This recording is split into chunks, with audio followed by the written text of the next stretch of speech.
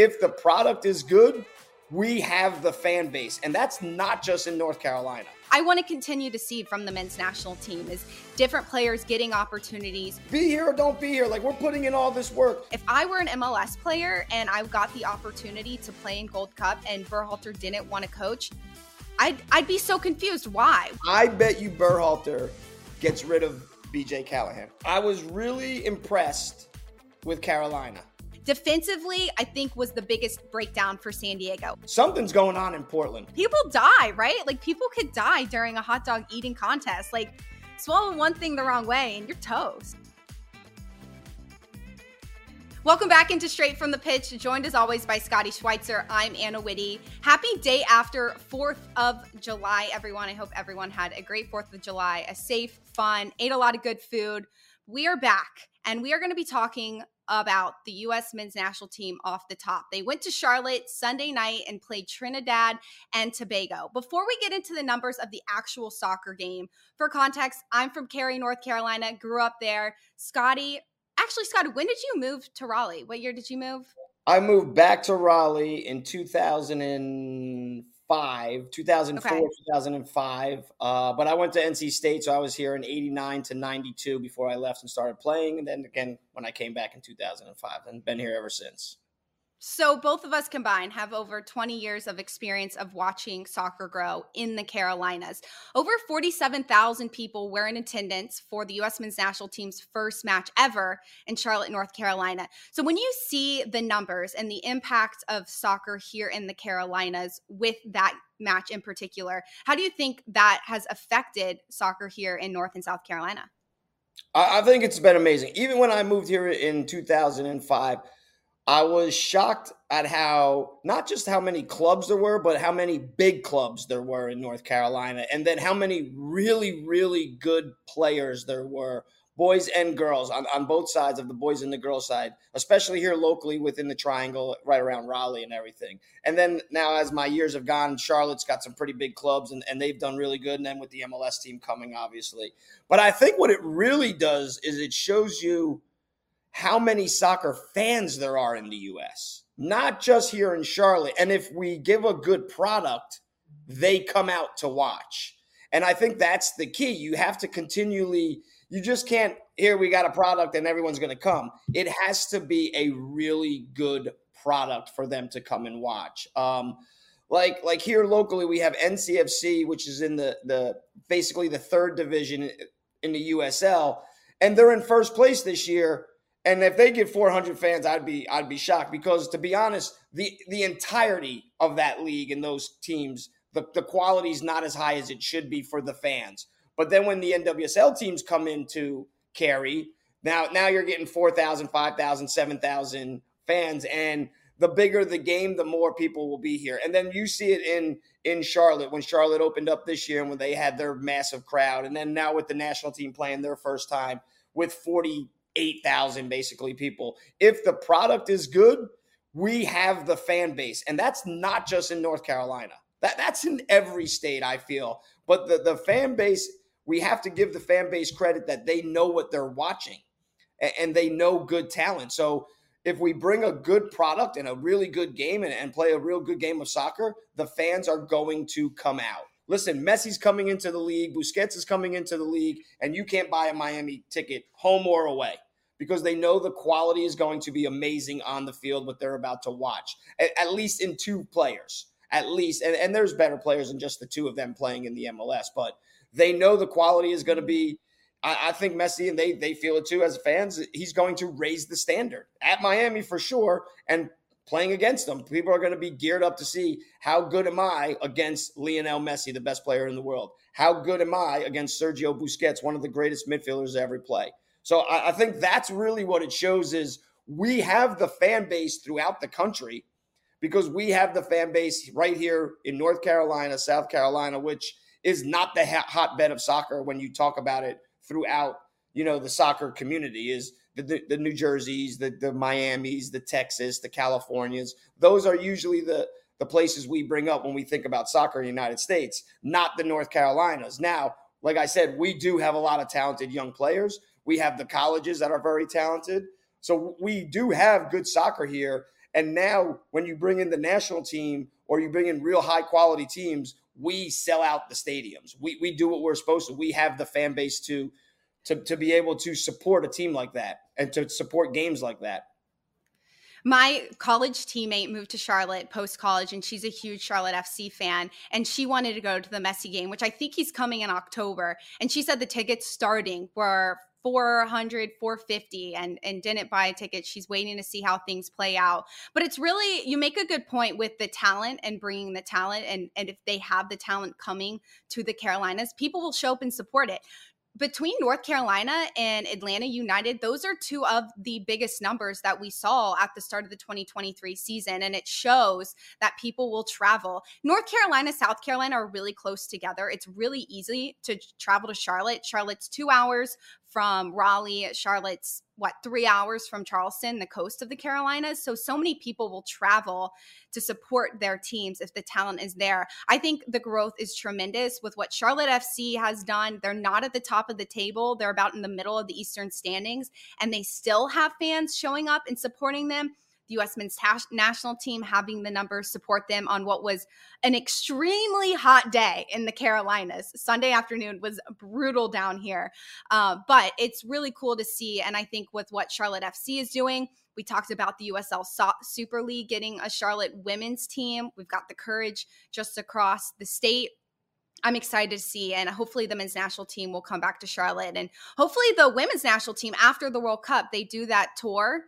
I hope to see them in Charlotte as well. I think that would be a great place for them to land.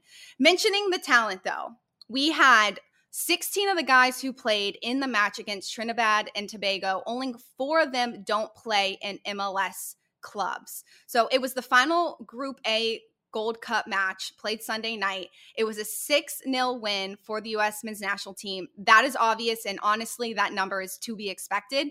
It was a hat trick from Jesus Ferreira, his second in a row. His hat trick was scored all within the first half, and then we had goals from Cade Cowell, North Carolina native Gianluca Buzzo, and then Brandon Vasquez, the end in extra time, had a goal coming off the bench. Out of all of the players and what you saw, how do you evaluate so many MLS players coming in, getting the opportunity to start and play these massive minutes here in the States in a Gold Cup match against Trinidad and Tobago? There's a lot of context there. Yeah, well, the Gold Cup has been less than expected, in my opinion. And that's all the teams, not just the U.S. But that's CONCACAF. That's what we have to deal with. But the Mexican team is a shell of themselves. They're in a shambles. They're hiring coaches, firing coaches. I think this is a better pick for them as a head coach. I think Jamaica has been the best team in the tournament, to be honest. And that's saying something. Just a few months ago, Jamaica was a complete shambles. They couldn't get their visas right. They couldn't get the right players in. They were playing with just enough players and some players that had never made national team call-ups. So for me, the Gold Cup has been less than expected, to be honest. But the way the U.S. national team is doing what they're doing, like when I was with the national team back in the 90s, early 90s, when we got called into games like this, they didn't even consider them full national team. We actually were called the national B team. And you would play like a Honduras, an El Salvador. And it was just a game where the full coach didn't always necessarily even coach. We had an assistant coach maybe coach the game. And it was just to get looks and really get players the opportunity to be in the environment. So when they were called into a full squad game, it wasn't so daunting for them in a sense. So for me, I don't think the quality of soccer has been super great on any side, U.S. or what we're playing against, but we're doing what we're supposed to against lesser competition. Like I said, there's been some players that, like I thought Busso's done pretty good, and granted, he's one of the players that started in the MLS, was in Kansas City, I'm pretty sure, and now he's over in Europe. But his speed of play was a little bit faster than everybody else. I think you could see some of the European players. It's not necessarily that they're fitter or they're faster or they're more technical. It's just their speed of play. It's just their decision making is a bit faster, and they play the game a little bit faster. They see the ins and the outs of the game a lot easier and a lot quicker than the MLS players do. So for me watching it, like to say who should get moved up or not moved up or this. I think Zendejas has been pretty good, but he's usually in that full squad when we have more serious games, bigger games. But other than that, I think it's a great opportunity for the national team system to get looks at players. And I think we could easily from this say, this player should get called in again. This player probably shouldn't get called in again. This was good to see Cade. I think it was I was a player who said I would like to see Cade Cal more. I said that as a back on the show earlier. And I think from this, he has some work to do before he gets called back in. That's my opinion. He seems to be a lot of energy, which is what I said earlier. He doesn't seem to be, even his goal, he gets a breakaway from a bad pass, and he does extra. He does actually more than he has to. He ends up getting the goal, but he had a lot easier finish if he would have just simplified it, and instead he beats the goalie, then he has to beat another player, then he got to kind of get his goal over a player that's slide tackling to make a block. So he does more than he needed to, but it's a good opportunity for us to see players and see the coaching staff to see players that, hey, you know what, this guy's really not ready for it, or this guy might be ready. Let's see if we can bring him in and see if he has the same results against a higher quality opponent and with better players around them on our own team. So in that instance, I think the Gold Cup has been good for us to be like, we're the greatest team in the world. And watching some of the Alexi Lalas and some of those guys talk, it's like we need to pump the brakes a little bit because we're playing weaker players on our own national team against weaker players from a weaker national team than we. Granted, it's CONCACAF, but it's solely CONCACAF except for Qatar that's in the league with us right now for whatever reasons and money reasons that they're in it this year. So that's kind of what I see at the Gold Cup right now. I want to correct myself before we move forward. 5 of the 16 players don't play in MLS. So not 4, but 5 of them. Speaking of numbers, Scotty, it's a conversation that we had before we started recording that I want to get to. You mentioned the talent and how many of new talent that we have playing in Gold Cup. We see that in the men's national team, that some of these players get chances. They get opportunities and caps to figure out what partnerships might look good together. God forbid injuries down the line. Who can they pull up to slot into certain roles because they've seen them in the national team experience. With the U.S. women's national team, we don't see that happening quite often. Sam Coffey didn't have opportunities early in 2023 to make the full World Cup roster. Plenty of NWSL players didn't get those opportunities. That's one thing that I see with the U.S. men's national team that I really like, and something that I saw pay off, especially in the attacking third, was partnerships were there. There was some really good connecting passes. I think it was Ferreira's first goal of the night. That was a really good team effort to build up and find opportunities inside the box that I want to continue to see from the men's national team, is different players getting opportunities, who looks good on a big stage, who can handle the bright lights and 50,000 people around them, and who might not be ready necessarily and needs more work before, like you said, Cade Cal. Yeah, I agree. And I think when you're watching as a coach and an assistant coach and you're watching these players, I think you have to be looking at, okay, Ferreira makes these runs and that'll be good with Reyna because he's not there. So you're kind of like guessing, will that run and will the way Reyna plays or McKinney plays or Adams plays or Musa plays or Pulisic, will it fit? Sure, it fit with these guys, but they're playing in a league that's very similar. They're playing in a style that's very similar with their club teams, whereas these other players that are on the full team that we just saw in Nations League, I mean, most of them are all European players. So they're playing at a different pace. They're playing at a different style. They're playing with different coaching styles and systems implemented into their own brains, and then they take it and go with it. So you're looking at, where do these certain pieces fit with the pieces we know are already going to be there. And then when you bring up, like you said, the women, I think part of it, and we'd have to really dive into it, but the old collective bargaining agreement that the women were under was their salary was set for the year. So if they missed the game, it didn't matter. They still got paid. And I said to you earlier, back in the day, Sam Mewis was getting called in when she first had figured out that she had a knee problem. They were still bringing her into camps. And she wasn't even playing here in Carolina. She wasn't playing for the Courage. She was hurt. She couldn't get on the field. She couldn't train. But because she was getting paid, they were bringing her into camps to sign autographs, to do this, to do that. Whereas the men, if you don't come into a camp and you have a contract with the national team, it just gets prorated based on the games you played that year and games you missed that year. So I'd have to look into, is that the reason the women still do it, or did it change now with the new collective bargaining agreement and it's something we're used to? Are they worried that if the women did the same thing and brought in basically a B team, would they sell out? Would the fans show up? Would they come? I think so. I think so. Because of NWSL. But are they worried about that? Whereas the men, I think sometimes they're not worried about that, because I personally think sometimes they don't think they're going to get that many fans. I don't think the fan base is what drives the men's team, whereas we do a lot of tours with the women's team, like for the fans. It's a fan appreciation tour. We'll do 4 games and we'll go to big cities or cities where the fans don't normally get to see us. So the women do a better job of that.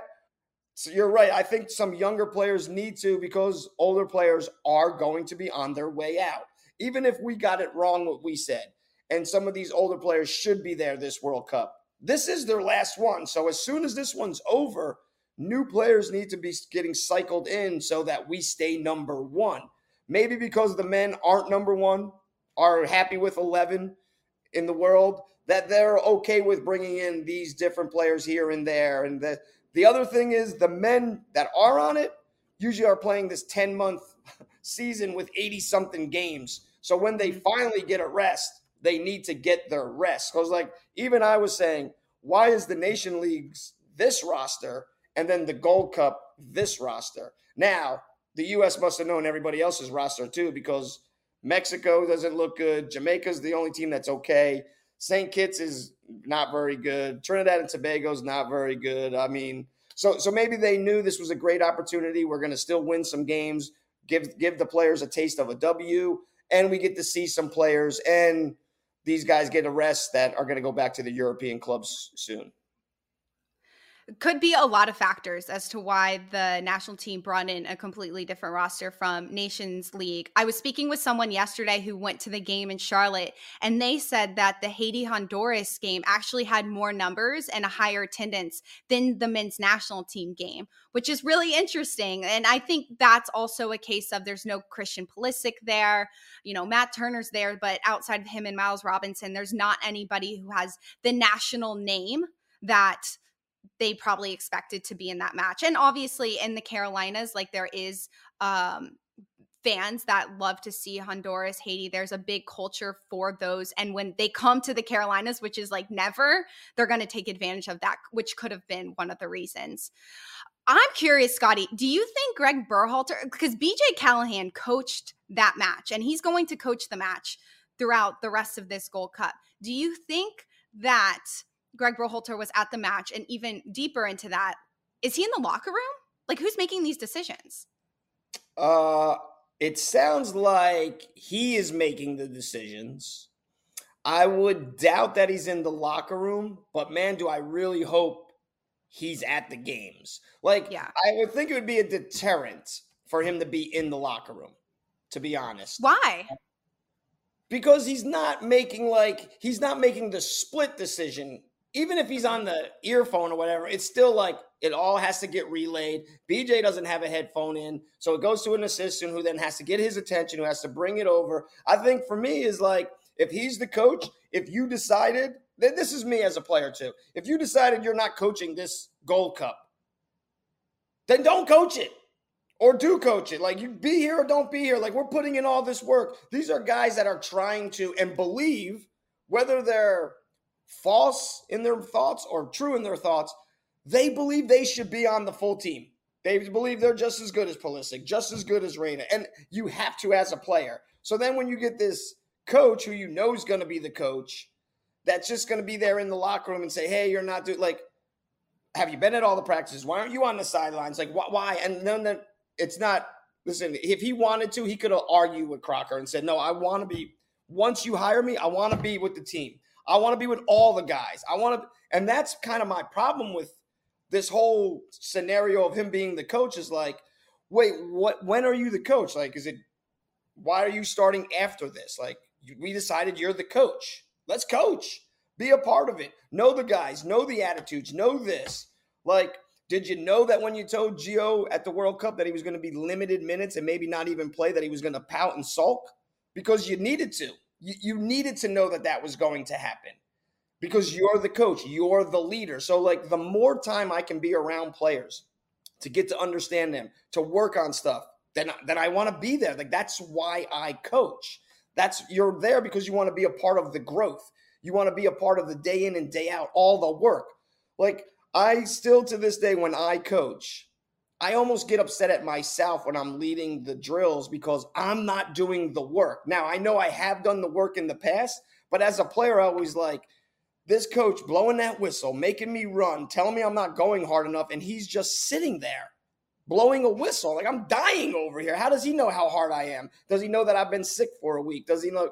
Like, for me, like, as a coach, I want to be around it all. I want to be a part of all of it because there's a huge learning thing that goes on when you're the coach. The better you understand your players, the better you can coach them and get a result on the field. And I don't mean just a win. I mean good games and bad games and learning and improving every single game. And to me, like, if he's making these calls, I think it's a mistake. Like, this is BJ's team right now. This is the way you guys set it up. If you didn't want it to be BJ's team, and I think personally, I think they're going to have a bit of a problem when it's his turn to coach. Because now I have loyalty to BJ as a player. He stuck with us this whole time. He's been here the whole time. He didn't run and jump ship. Hudson was here. I would have been with Hudson, but okay, Hudson left and went here. Now I have BJ. Like, he's been part of the staff the whole time. He never left us. He was always with us. He was always a part of this. We were going to get through this all together. And then they brought Berhalter back. Okay, whatever. But now my loyalty is that I'll be talking a lot. If I'm a player, I'll be going to BJ a lot. And probably me personally, before I went to Berhalter, I would go to BJ and say, do I need to go and talk to him, or is this something you can handle? Or how do you think I should handle it? Because that guy's been there day in and day out with us since the whole thing. You make a great point with, if Greg Berhalter wanted to be there, he could go to Matt Crocker and make that happen. No question. If they give him that role, I think right now for the Gold Cup, when there are so many MLS players and players that we didn't see at the World Cup, is the most important time for Berhalter to be with the team, to be within the system, to figure out the talent that they do have within the States that could potentially make it to this level. The whole thing is so confusing, and I almost feel like dumb asking, like, is he at the game? Because he should be. He's the head coach. They hired him several weeks ago. But the whole thing is, I think, gone about in such a strange way, and I wish them the best. I want this to be successful for them. I want the men's national team to win all the trophies, all the World Cups that they possibly can. I believe they've shot themselves in the foot so many times with the Greg Berhalter coming back, how they're going about it, how BJ Callahan is still going to be with the team after he was the head coach for Gold Cup and he was with Nations League. It's all confusing and it doesn't make much sense. But it's the situation that U.S. soccer is in, and I hope that down the road it pays off and Greg Berhalter can potentially turn around what they're doing. But it's really confusing and seems like a hot mess, to be quite honest with you. And they need consistency with anything you do in life. You talk to some of these coaches, especially when with NWSL, you talk to Chicago Red Stars. What's the biggest thing that's holding you back? Well, we don't have consistency. And we'll get there because they're a big topic about what I'm talking about later in the show. But consistency is such a big word. No matter what you do in life, you need to always know that your leader is going to be there in that way. And when Greg Berhalter is not there after he gets fired, as a player, I would have so many questions. Like, if I were an MLS player and I got the opportunity to play in Gold Cup and Berhalter didn't want to coach, I'd be so confused. Why? Well, then why even call me up if the coach who's going to be a part of this team isn't even going to coach me? I agree. The U.S., and it isn't something new. The U.S. has been, when I was in college, I was just finishing my senior year, got knocked out of the NCAA, and I had a deal to go to France. And right before I left for France, I got a call from the national team. And at the time, Sunil Gulati, who turns into the head of the federation, the president of the federation, he was the president of the East Coast, and I played on the East Coast. So I called them and I said, Sunil, I got this team in France. I go right in, I start training, I start getting paid, I can play. But the national team just called me in. And at the time, I think Tab, Winalda, Harks, they were all playing in Europe at the time. And it was before the 94 World Cup. So I said, Sunil, are they calling me in so they have enough players for practice and enough players for games when they scrimmage and play their games? Or do I really have a shot to make this team? Now, me, I thought could easily play with this team. Lalas. And listen, even if I played on the outside or played in the midfield, I was better than Mike Sorber. I was better than Mike Burns. I was better than Lapper. Like, there was a lot of players I knew I was better than. Now, I have an outgoing attitude, and I say whatever I feel, and I say however I want it, and I tell the truth, whether you like it or you don't like it. I speak my mind, and that wasn't always the best thing for the national team setups. And he said, I'm not sure, but I do know this. If you don't go, they will never call you back in. And I was like, Sunil, what are you talking about? Like, I got a chance to go play in Europe or go in for a couple months with the national team. What do you mean if I turn into the best American, they're not going to call me back out of spite because I didn't go one time? And he said, yep. Like, that's how the national team was run back in the day. And now, like, we come full circle and we're so much better and the game is so much bigger and so much more popular and we're getting World Cups now and not having to start a league. We're getting Messi coming to the MLS. And now we hire a coach and he's not coaching. Like that's a terrible look. It's a terrible look for the national program to your leader, the person who you are going to follow into soccer wars, basically, these battles to play for your country. But he can't show up for the Gold Cup because it's not our best team. It's not our best players. Like, that's what it looks like to me. Like I don't understand it. I don't get it. Like, if you're saying Berhalter's going to be at camp and everything, but BJ deserves to, still run these teams and Berhalter's going to be up in the booth making comments and here's what he sees and he thinks, but he's going to be at the trainings and it gives him an opportunity to talk to the players. Let BJ run the training sessions through Berhalter's eyes, through his eyes, but not the voice. His voice will be, he'll pull a player aside. He'll talk to a player here. Then I'm all for it. I'm all for that. But like, he's nowhere to be. We haven't heard from him since he's been hired. We haven't seen him. I don't know if he's buying new Nikes for when he gets on the field again and he can do his cool basketball passes. Like, it just is, you're right. It's a terrible look for a country who is 11th in the world, got to be the highest we've ever been. And our last two games with our full against Mexico and Canada in Nations League is by far the U.S. has ever played. And then we put them back-to-back games. And now we're here. And granted, we're winning the Gold Cup, but the Gold Cup is not very good. Let's just be honest. Like, I can't even make it through full games. Like, I'm flicking my channels to find other things that are on, and then I come back. The other day, when we played Trinidad and Tobago, I said to my daughter, she said, we're going to watch the game. And I said, what for? It's going to be 6-0. And it was 6-0. And it was like, that's like St. Kitts. I was like, oh, we're going to destroy this team. And we destroy this team. I was working, so I didn't see the Jamaica game, but I've watched Jamaica since, and they actually look pretty good. They have some decent players with their team this year. They have a nice little squad, and I think it's going to come down to us in Jamaica. I would have a hard time thinking Mexico is going to put another game together and beat Jamaica.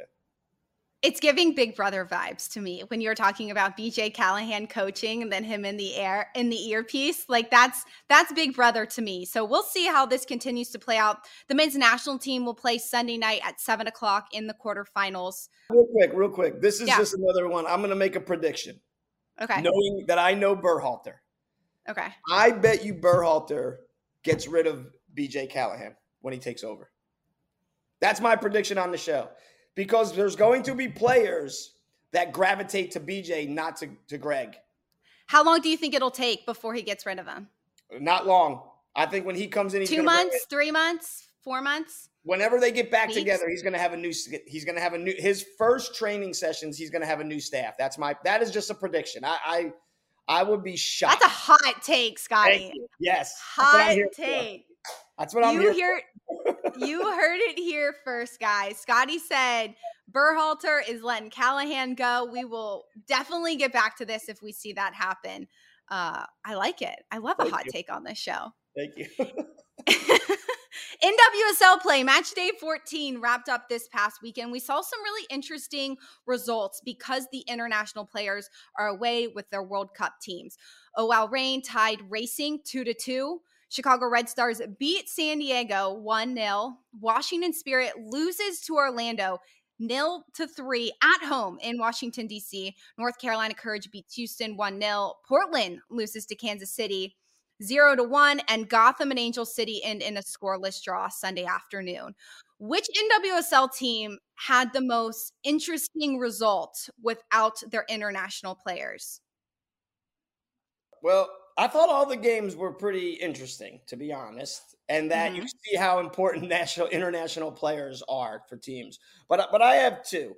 I I was really impressed with Carolina. I thought they were going to be there. I thought they were going to take a big L. I really did. Without O'Sullivan, without Kierline, I thought they were going to be in trouble. And they just business as usual. They made fine little tweaks here and there. Now, granted, Houston without Schmidt, I think, is a problem because she does so much work for them. But I was actually impressed with how well Carolina didn't change the way they play. They just realized, okay, we don't have Sullivan, we don't have Caroline, but this is what we do have, and here are the little tweaks we have to make based on those players' talents because we don't have these players who have these certain talents. But the KC game against Portland, something's going on in Portland because Portland does have a lot of players missing, but they still have a lot of players there.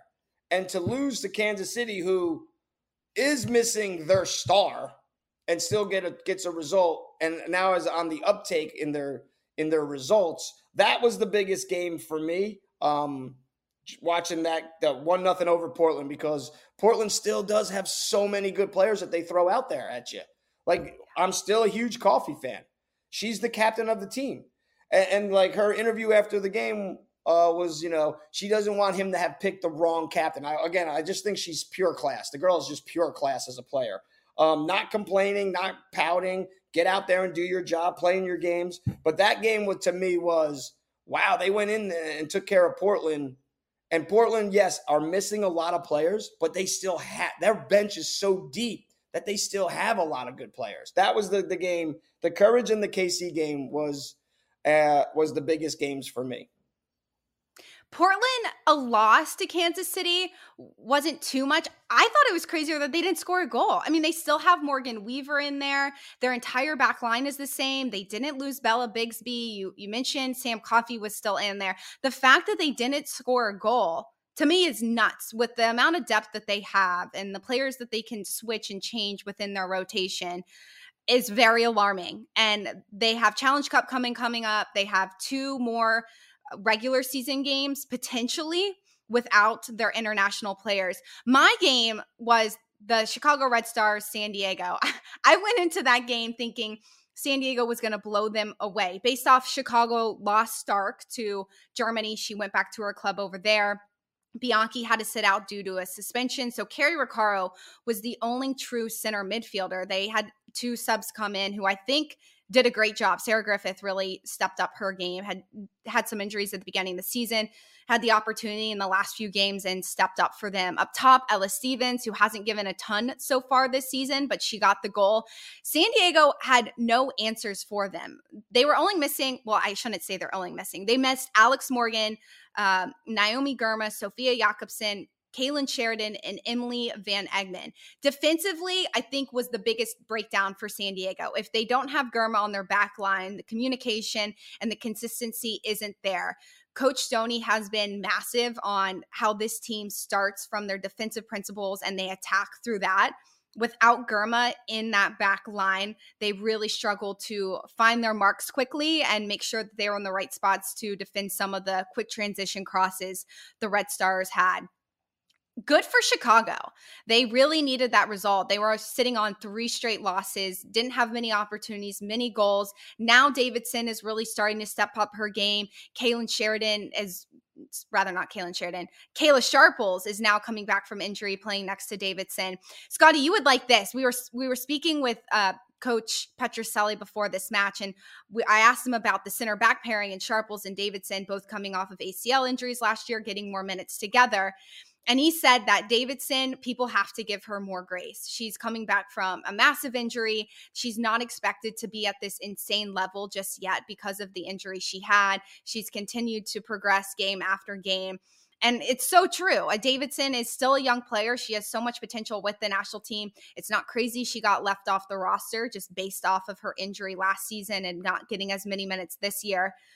I agree, though. I mean, I think she did a great job against San Diego, holding Jaden Shaw at bay.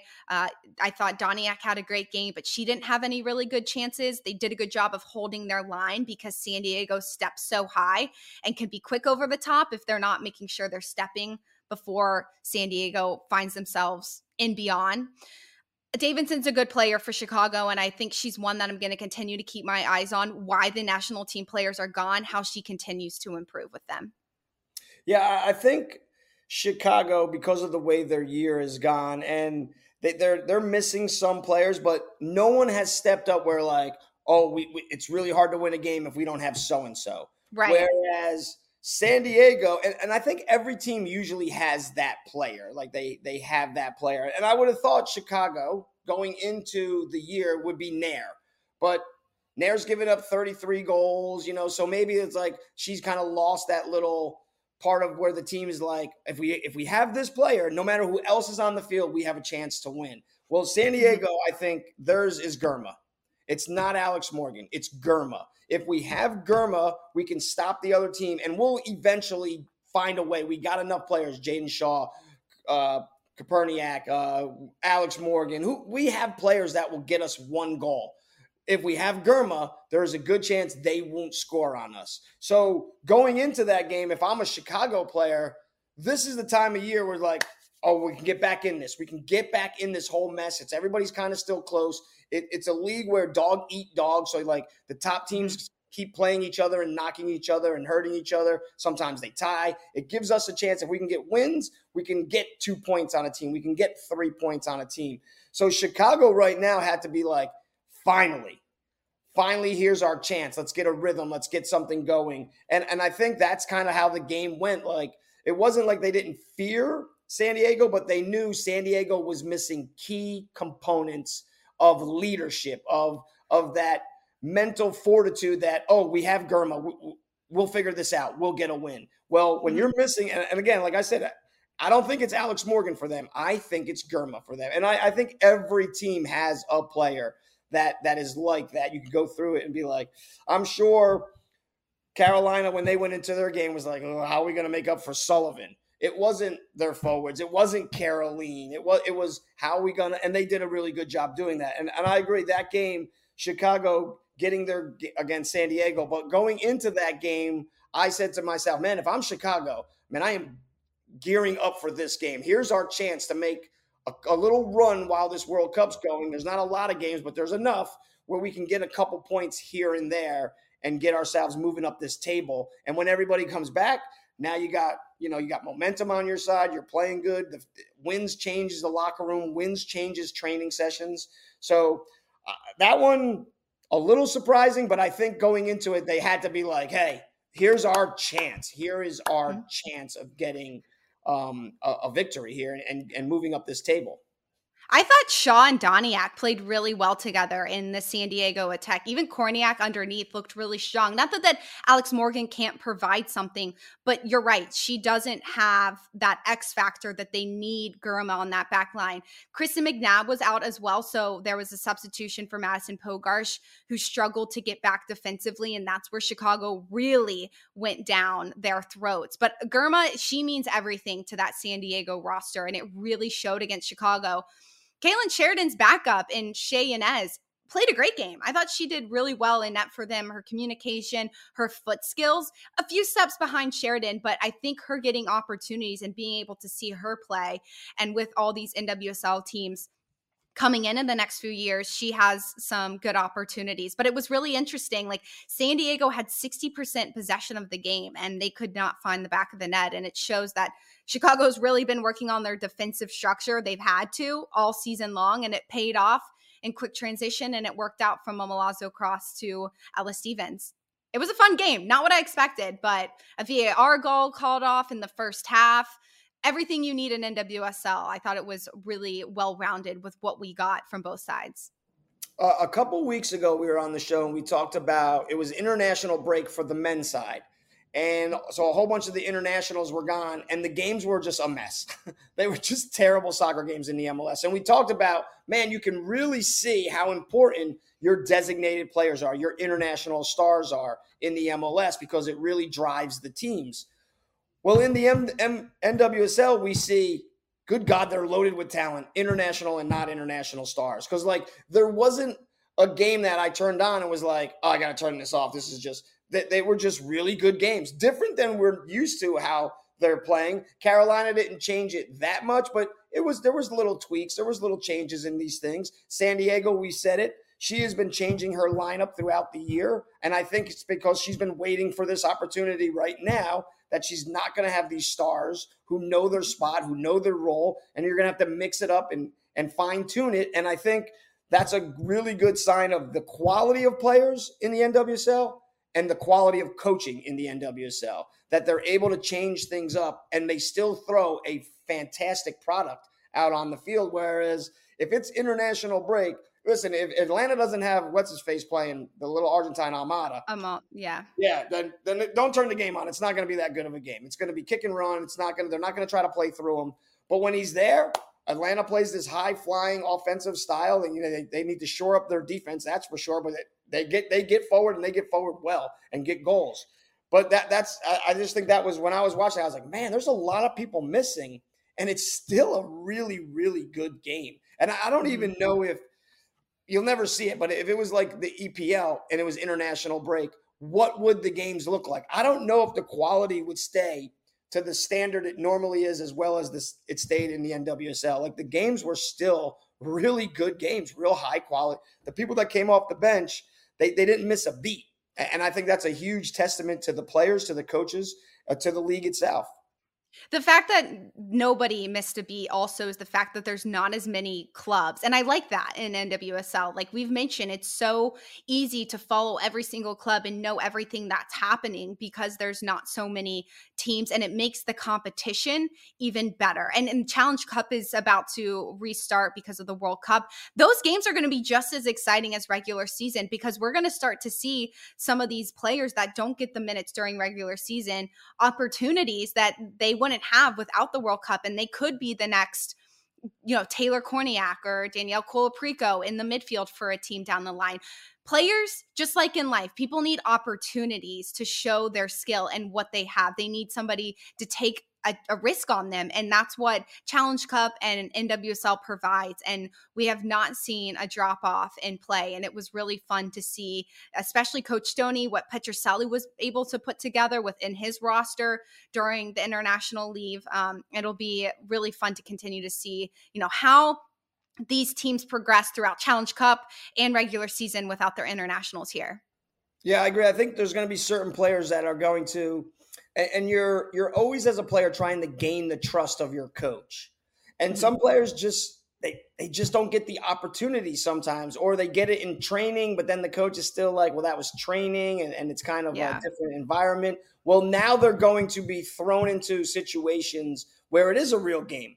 It is a Challenge Cup game. It does mean something. The other team is trying to win just as much as you're trying to win. So I think certain players are going to gain the trust of their coaches. That doesn't mean they become starters. It means instead of getting 15 minutes, they're getting 30 minutes.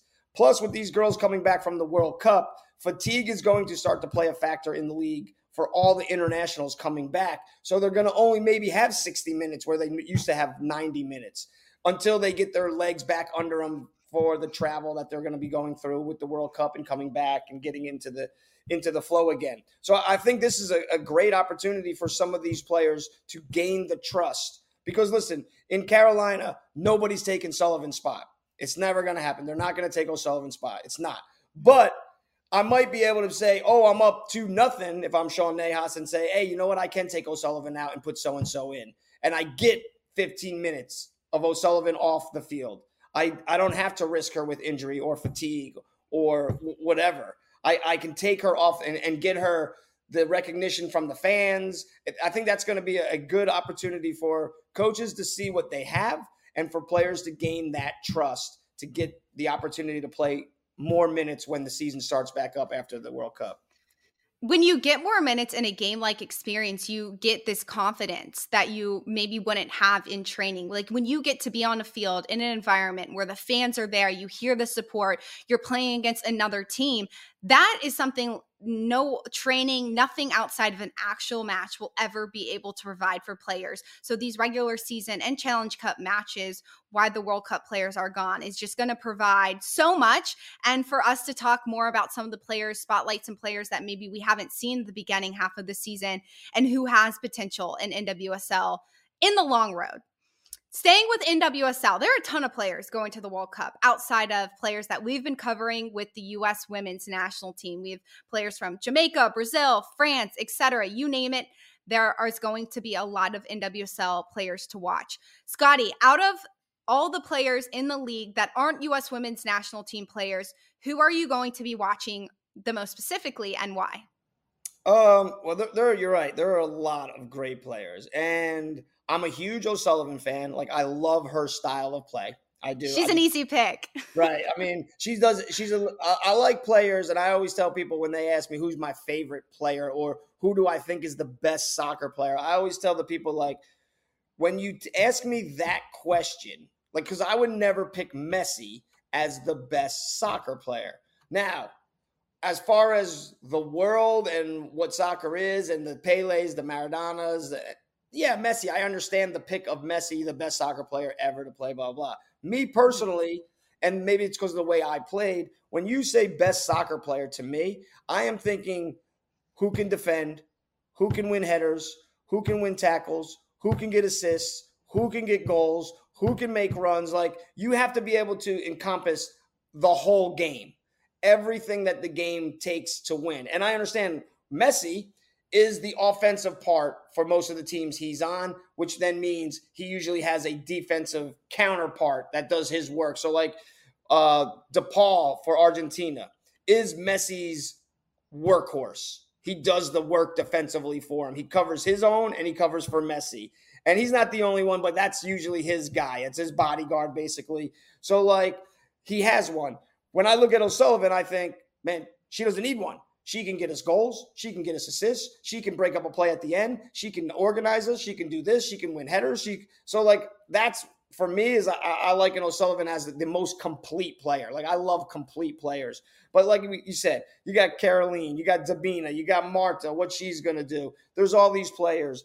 There are two players, though, that I would really like to see. From Louisville, Chidiac, who's going to be with Australia. Now, I really want to see how Australia does just because they're the home nation.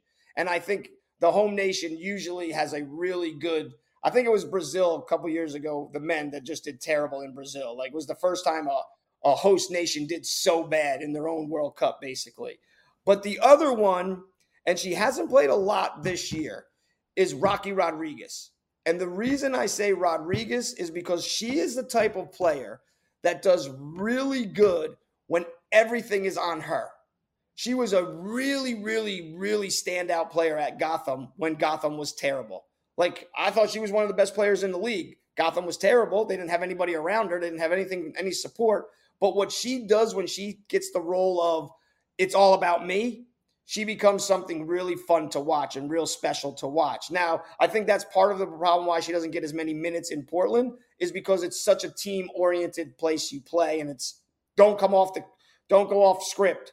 We only have one player that goes off script, and her name is Sophia Smith, and that's where she plays. But in the midfield and in the back, stay on script. I think that's Portland's MO. I think that's how they play. I think that's why they're good.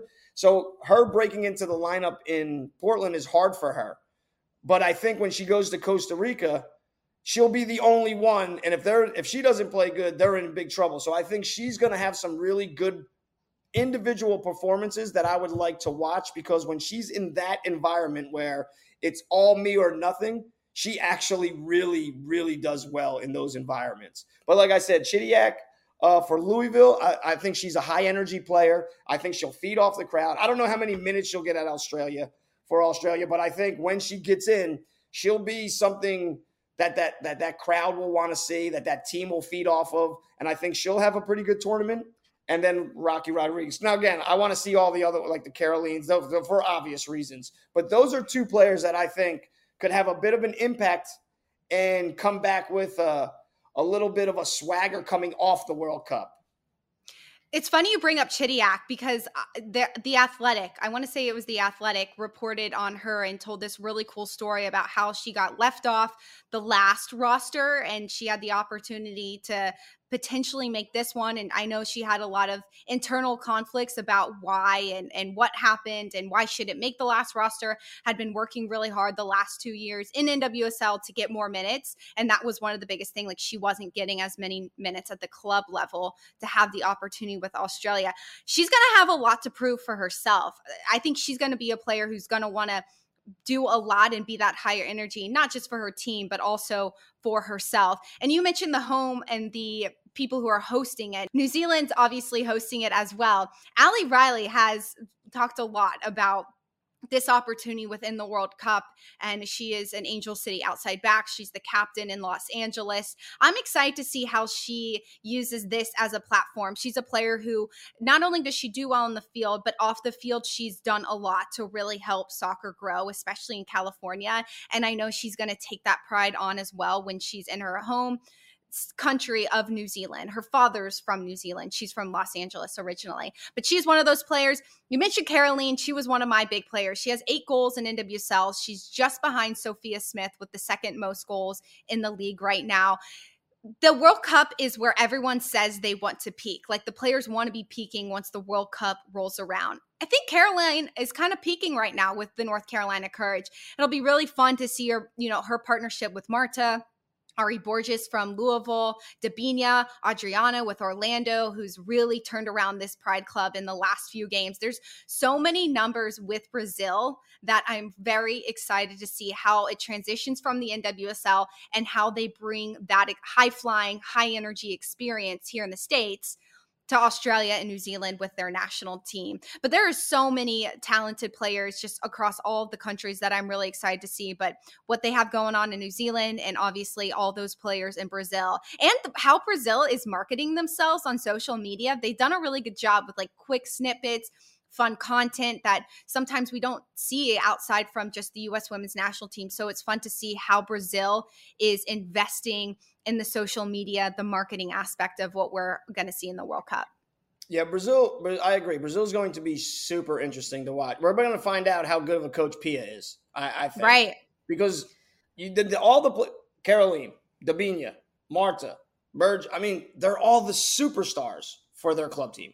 So you're bringing all these alphas and putting them on the field together and then saying, okay, who's the leader? And to be honest, you would think it's Marta, but I don't think Marta can be your leader because I don't think she can play all the minutes, all the games. I don't think she has it in her. She's going to be more of the Rapinoe in a sense for Brazil, where she's going to have to lead these younger girls and egos are going to have to be put aside for times. And the only reason you're playing to be great is for the country of Brazil. Because if you do it for yourself, like I personally think Caroline was going for stats earlier in the year and it was hurting the Courage. Now, granted, Sean made a couple adjustments and they've done some different things and they reworked their midfield a tiny bit and they're getting more people forward. But Caroline was doing things. She wasn't passing as much. She wasn't laying the ball off. She knew I'm the best option, so I might as well shoot it, even though it's a 360 turnaround, left-footed shot from the corner of the 18.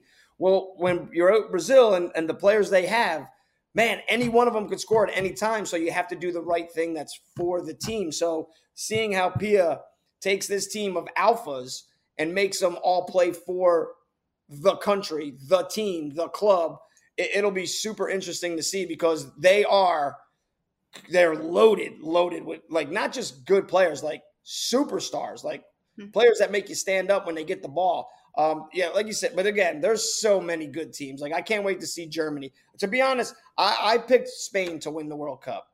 Now I don't know if they can win the World Cup with everything that's going on. I still think they can. I still think they have massive amounts of talent.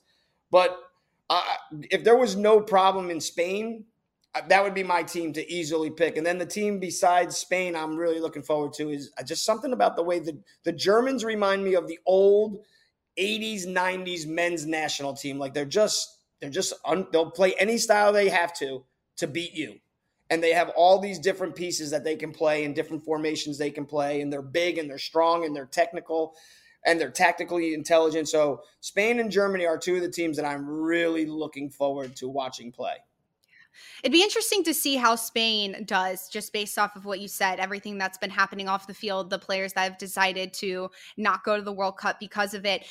Pia Sundhagen, she used to coach the U.S. women's national team. You would think she's used to the alpha personalities and how to deal with that. So it'll be very fun to see how she has dealt with how she dealt with what happened with the U.S. women's national team with those egos and how she uses that experience here with her time in Brazil, because that is a team full of creativity, full of athleticism, and full of a lot of talented players. So a lot to look forward to in the World Cup this summer. Kicks off in 15 days. I cannot believe that. I feel like it was March yesterday, but here we are. We haven't done a yellow penny in a few weeks, Scotty, so it is time to bring it back. Let's do it. What is your yellow penny of the week? Okay, so I feel like I always go after this group in a sense, but so with all the stuff that's been going on with the Gold Cup and the US and the Nations League, we get a full dose of Alexi Lalas week in and week out. So first, Alexi Lalas is getting my yellow penny, but before I get to Alexi Lalas, I do want to say, when he was playing Landon Donovan, I wasn't the biggest fan of Landon Donovan. I thought he was a very, very good soccer player, but I think he did some certain things like the stuff that happened at Azteca. There were certain things he did, certain things he said in the media, the way he represented himself in the country. I thought, man, he's a little snotty. He seemed like a little spoiled. That's what he came across as. But since the World Cup and since he's been doing the commentating for the national team, I've really grown to like him, and he says some really intelligent and not just intelligent, but stuff that could get him fired, because he doesn't always say good things about the national team. Like just recently he said he doesn't have any problem with us basically going out and trying to get these foreign players to pick the U.S., but he doesn't want players that are just doing it because they can't play for their national teams other places. And this is their one way of playing for a national team. He wants them to pick it for the growth of the game, to love the country, to get the next generations. So I've been really impressed with Landon Donovan on his commentating and the way he does the games, and then what he has to say about things that are happening. Back to Lalas. This week, yes, we already got to understand we're watching the Gold Cup, and we've already talked about it. The talent is nothing near what the national team normally plays against. Mexico's a shell of themselves. Canada hasn't brought their full squad. Jamaica's okay. Trinidad's terrible. St. Kitts was nothing. Haiti is really good offensively. Can't play any defense. That's been their MO their whole style time. Cuba is the same. They don't even know how to play defense. But he said that Jesus Ferreira, on one of his takes, Lala said, Jesus Ferreira is better than, what's his name? Balone that we just signed for the U.S. Like, listen, Lalas, you cannot just say silly things just because you want to promote U.S. soccer and MLS and that's your job or whatever. He is nowhere near as good as him. You can see it in his runs. You can see it in his shape receiving balls. You can see it in his striking of a ball. Like, Jesus Ferreira is a good player and he deserves chances with the national team. But you just can't say things because he scored 3 goals against St. Kitts. Like, please. At the same time, that he's better than Donovan and Dempsey, because Donovan and Dempsey never had 2 hat tricks back to back. But we would never say that. We wouldn't come on, because it's ludicrous. Like, Lala says things like, it seems to me sometimes, because he's in cahoots with the national team or the MLS, like he's always self-promoting and he's always self-promoting them. Whereas I don't think that's always necessarily the good thing. Like, you got to tell it like it is. Like Jesus Ferreira, what I would have said was, Yeah, sure, you can score hat tricks against these teams. Can you do it against France? Can you do it against the Netherlands? Can you do it against and then give him the opportunity to prove yes or no? But to say he's as good as this new guy, like, come on, no, he's not. You could see it in one game, 2 games. We've only seen the kid play, and we know he's better than Ferreira. He makes better runs. He's stronger on the ball. His finishing is more clinical. Like, just to me is like, you can't say things and then be like, because to be honest, whether we like it or not, he is the voice of U.S. soccer. He is our voice. So like, he has to do a better job telling the truth. Like, he has to. He can't say things like that and then continue to be the voice of U.S. soccer just because he's in the know with, I don't know. Does he know why Berhalter's not coaching the games? Like, to me, is like, you gotta say the hard truths to promote the game. And I don't think that he always does that. He always promotes himself. So for me, Lalas gets my yellow jersey because in that position, he cannot just say that because of 3 goals in this tournament, 2 hat tricks in this tournament.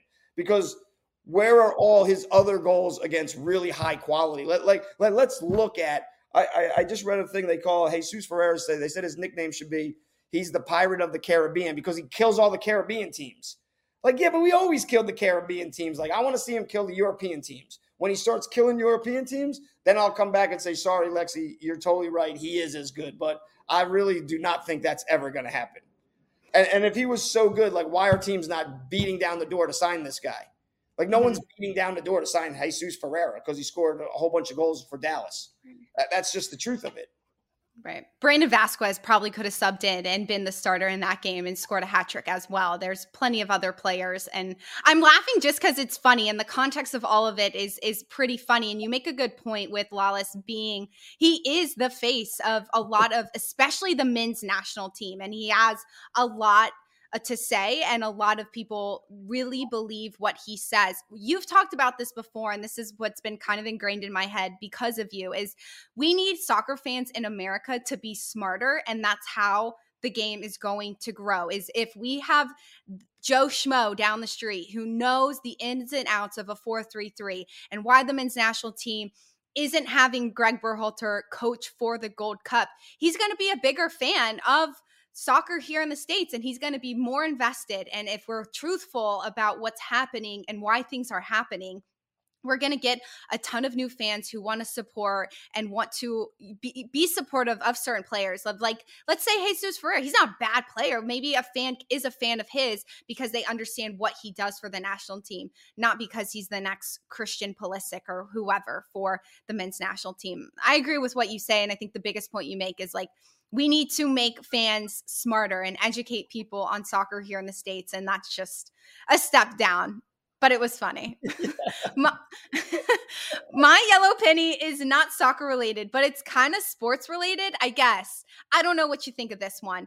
In the spirit of the 4th of July, the hot dog eating contest that they put on ESPN is my yellow penny. It is not a sport. People jamming food into their face, chugging copious amounts of water to make sure that they can actually swallow the hot dogs and the hot dog bread or bun or whatever you want to call it. It's crazy. It's so unhealthy. People shouldn't be doing it. It's the most American thing that I've ever seen, and I love it for that reason, but it is not a sport, and people die, right? Like, people could die during a hot dog eating contest. Like, swallow one thing the wrong way and you're toast. I'll tell you, I love hot dogs, and I don't watch it because it is disgusting. Same. It is so disgusting.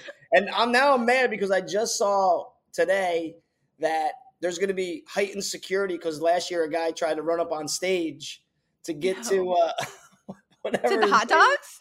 To the main guy, Chestnut, whatever his name is. Oh, Joey Chestnut, yeah. Yeah, they tried to get Joey Chestnut. So, like, I guess it's cool because it's coming so big that the fans want to get up close and personal, I guess, with you. But yeah, like, as a fan of hot dogs themselves, like, I really, truly enjoy a good hot dog. Like, I don't want to see anyone do that to a hot dog. It's disgusting. It grosses me out. And like, a couple years ago, I watched the show about and how hard they train for eating competitions. And I was just like, I mean, yeah, you're right. I don't think it's a sport, but what they go through in the training and how they eat, and I don't know. You're right. I agree with yours. Maybe we should get Yellow Lala. penny. Allow us to be in the hot dog eating contest so he can't Oh say my God. stupid stuff while he's shoving his hot dog down his mouth.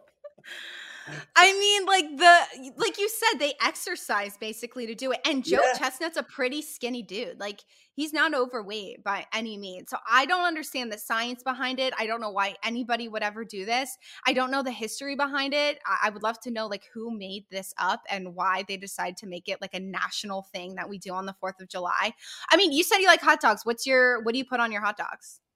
It depends what hot dogs I'm eating. So, like, if I'm getting a hot Okay. dog from a deli, then I'm gonna go a little bit more gourmet. Deli? Yeah, yeah. That's like high class over there. Yeah. Well, my favorite hot dogs, because I'm from New Jersey, is the dirty water dog out of New York City, the Sabrettes that they get Okay. on. They're on the stands. Mhm. But the Sabrettes, like, they're here in stores, and people will see them in stores. Don't be fooled. The only people that can get natural casing Sabrettes hot dogs are the New York vendors. They're the only ones that can get those dogs. Only they. We can buy Sabrettes, but they don't have natural casing on them in the store. So, Oh. I like a Chicago dog. I like sauerkraut if it's a good sauerkraut. I'll put tomatoes and onions and different things like that. Like I just really truly enjoy. I enjoy hot dogs. I like the. Sometimes I'll grill them. Sometimes I boil them. Sometimes pan fry them. Like it just depends on what we're eating with them and stuff like that. And yeah, but if I can get a good deli dog, like in a deli, heck yeah, I'll go for a deli dog all the time. I've never ever done that. Where in Cary can you get a deli dog? The butcher market. But with like, oh, really? Yeah, yeah. Like Okay, I'll they'll have to make check it that with out. their meat. So like what they say hot dogs are. When you go to the butcher, they're not that. Okay. So they're taking the ends of a fillet. If it's a beef dog, they're taking the ends of the scraps of what they put out there for me to buy for steaks or for pork, or so that they make them. They grind them up themselves and they put them in the casings themselves, and they do that. They do all that for you, not like what Nathan's or Right. Ballpark Franks are. And don't get me wrong, I love Nathan's too. But and then like when I was played in Rochester, we had Zweigels were up there, and you got the red hot and the white hot, and that's just the different things that are in them. And I wasn't a huge fan of the Zweigels, to be honest, but they're decent. Mhm. But I'm not a huge fan of them. But like Okay. I do like the ones like in the deli. There used to be here in Cary, we have Fresh Market, and they used Yes. to make theirs, or they got theirs from somebody that was making them like a deli. And one time I got them and I ate it, and I left the seat. I was at dinner with my wife and daughter, and I said, I got to go. I got up and I drove back to Fresh Market, and I saw the guy that I used to always get my stuff from. And I said, did you guys get a different hot dog person? And he was like, oh, yeah. And I was like, don't you think you needed to tell us? Like they had switched their hot dog maker, and it was a totally different taste. It wasn't terrible, but it wasn't what I was expecting. So I was upset about it because I like hot dogs. They lied to you. They just didn't tell me. It was one of those like, oh, here he is first. He's going to get his hot dogs. Great. I was like, can I get my 2 hot dogs? Because no one else really eats hot dogs in the house. Well, Emmy started eating them, but my wife doesn't. And I was so mad because that's where I got my hot dogs. And now I've been on the search for, like I said, the market, the butcher does, they're pretty good. But the Fresh Market, whoever they were using was amazing. Then they switched them and they're not back, and they're terrible now compared to what they were. If anybody has any recommendations on where to get good dogs in North Carolina, Scotty is waiting to hear what you have to say. I'll go and eat there. I don't really I'm not as specific. I'm be honest, Scotty. I wasn't expecting this in-depth analysis on hot dogs from you, but I really enjoyed it. I don't know my favorite brand. Like, to be honest, I love hot dogs as well. I normally only eat sauerkraut on my bratwurst. I've never had them on a hot dog before, but I like the mustard, the ketchup, the relish, sitting at a ball game with a good beer. That's how I enjoy I think that's where my hot dog whole thing started. Okay. Baseball games. Like I have to eat a hot dog. If I go to a baseball game, well, that's a lie. I have to eat like 3. Right.